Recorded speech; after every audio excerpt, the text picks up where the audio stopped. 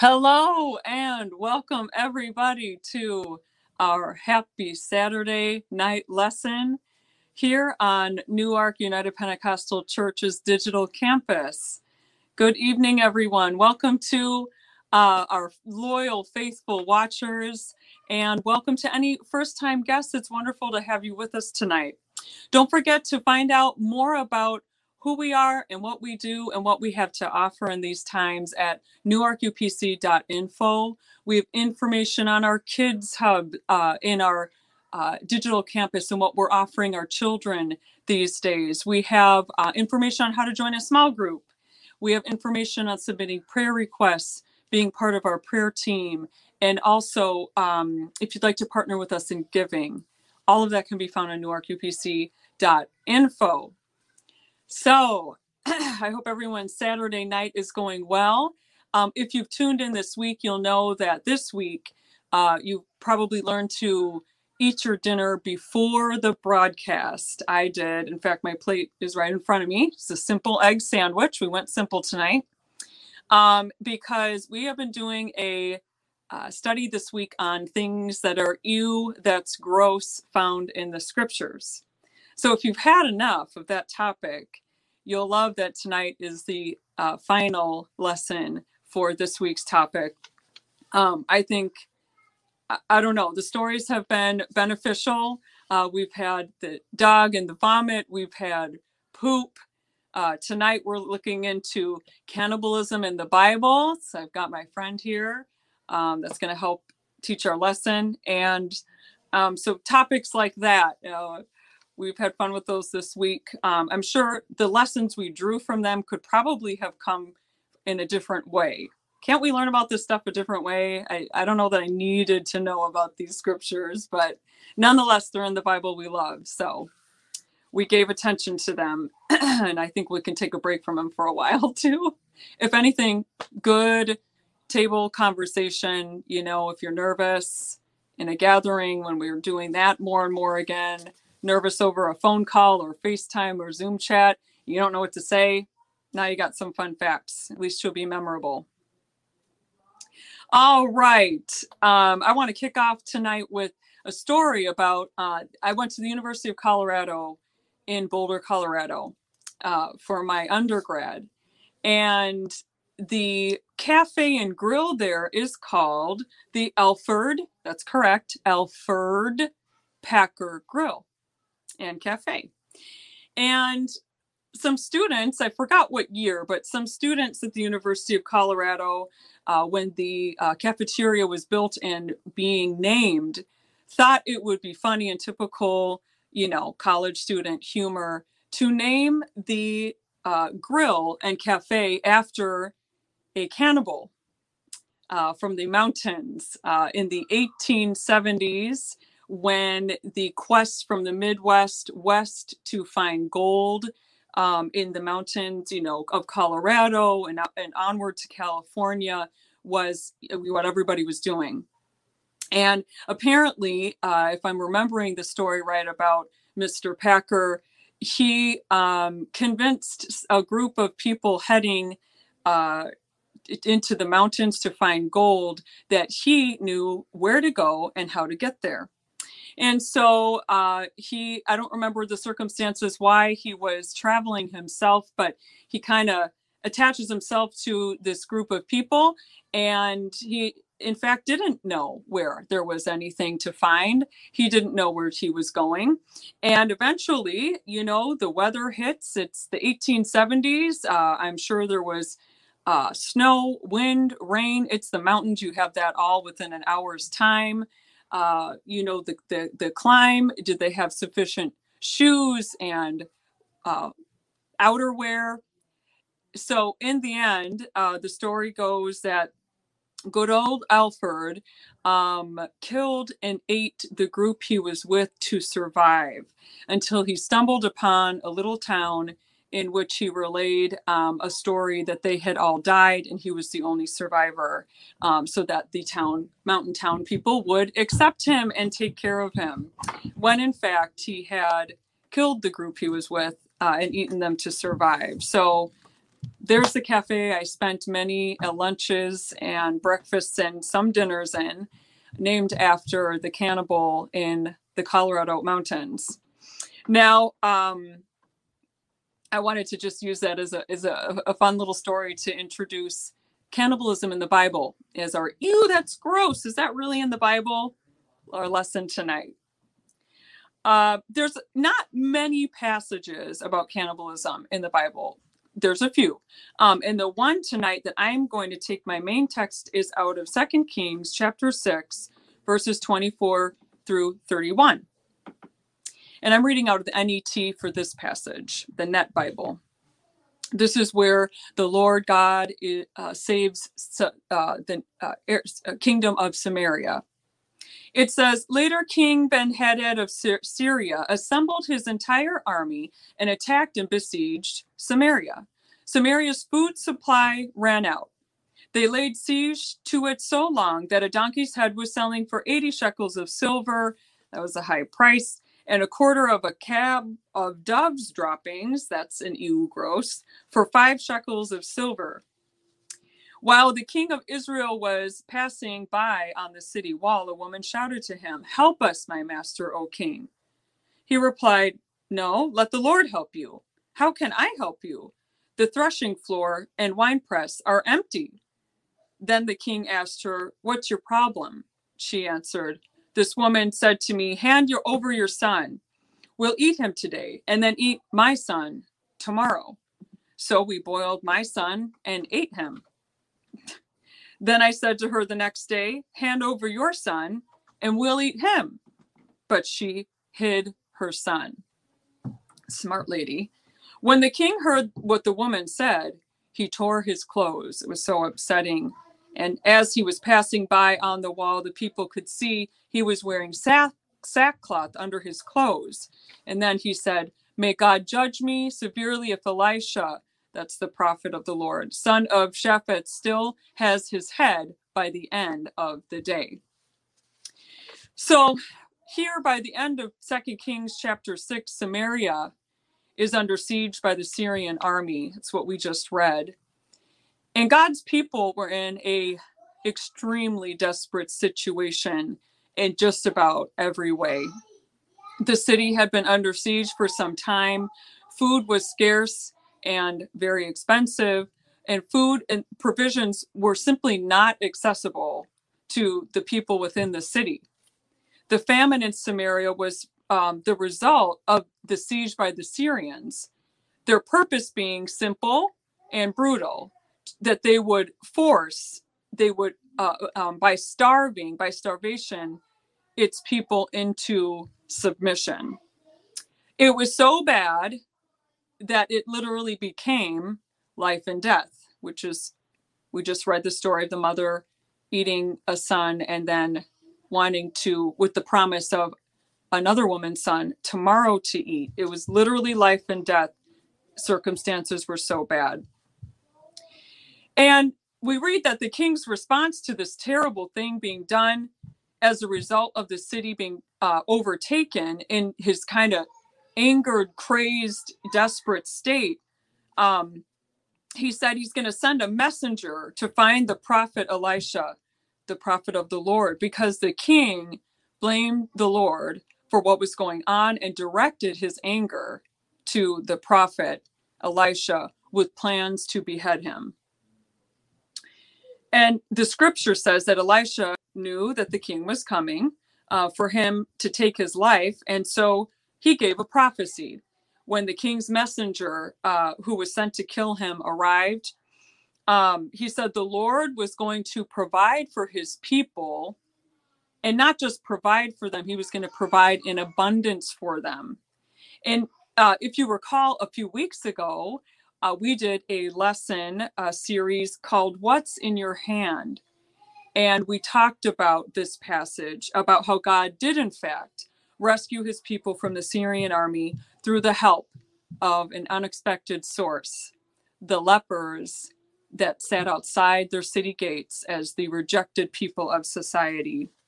God sent the lepers to the enemy camp, where they came across the abandon food and clothing and money supplies of the enemy camp.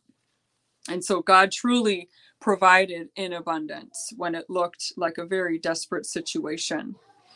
So cannibalism surfaces in scripture as a result of extreme desperation, because you see in this story, food and other provisions had entirely disappeared, or at least they weren't accessible to anyone.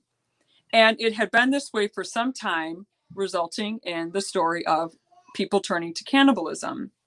So one of the lessons tonight out of this story is that God is a God of provision for his people, and he will provide for his people. It's a promise from scripture, and we see God fulfill that and prove that time and time again, no matter who doubts in his provisions and his coming through with those.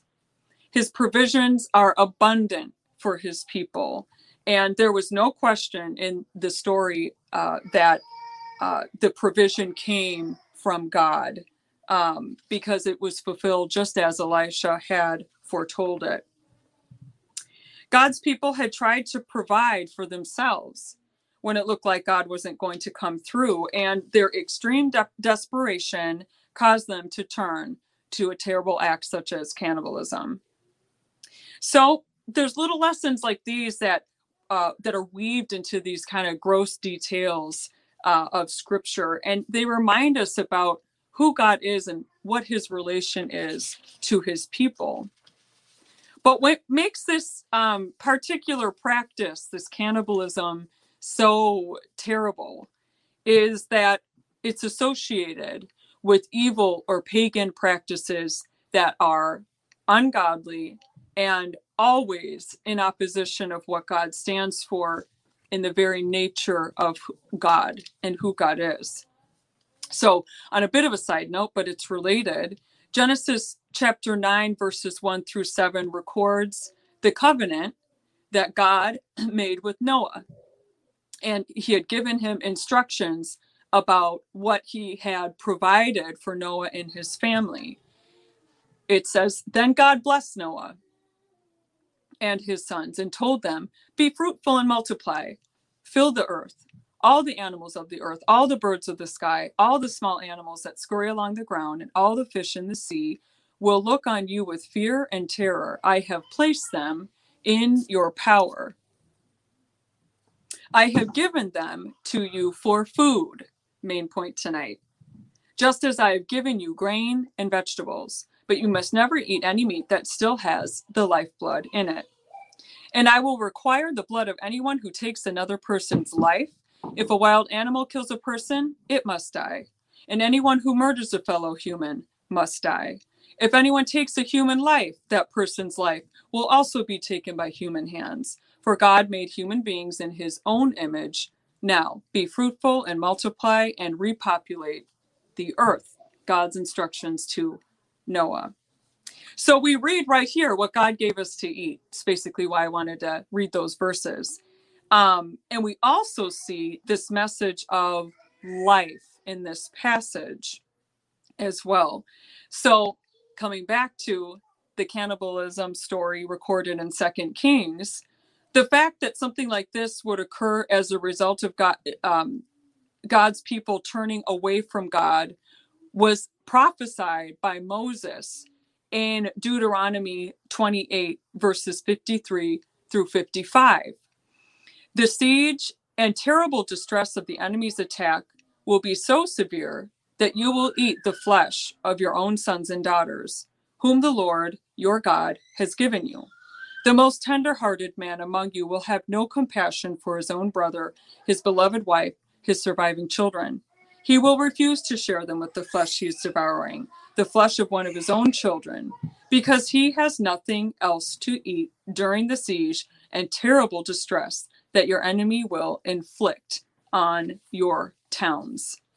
So this sort of thing we see Moses speaking of, that the terrible circumstances that came upon God's people were a consequence of their sins and choices to worship other than God alone. And rather than appeal to God for help and turn back to worshiping the one true God, the king decides to kill God's prophet, the speaker for the Lord, out of his disgust at the situation that his city had found itself in.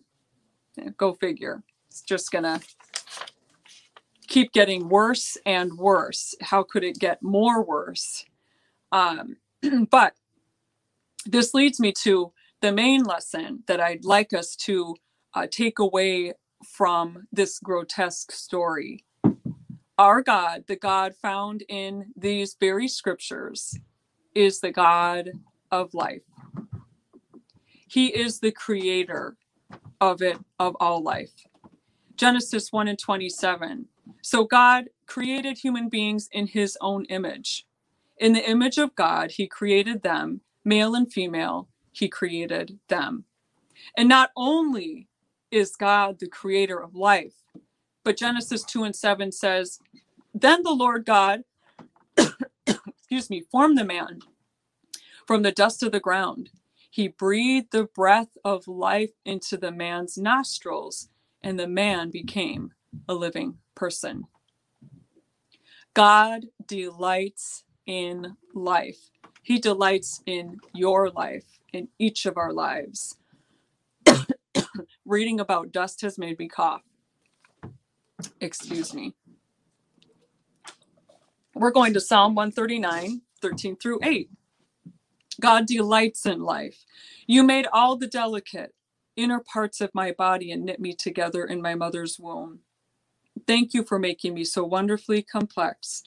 Your workmanship is marvelous. How well I know it. You watched me as I was being formed in utter seclusion, as I was woven together in the dark of the womb. You saw me before I was born. Every day of my life was recorded in your book.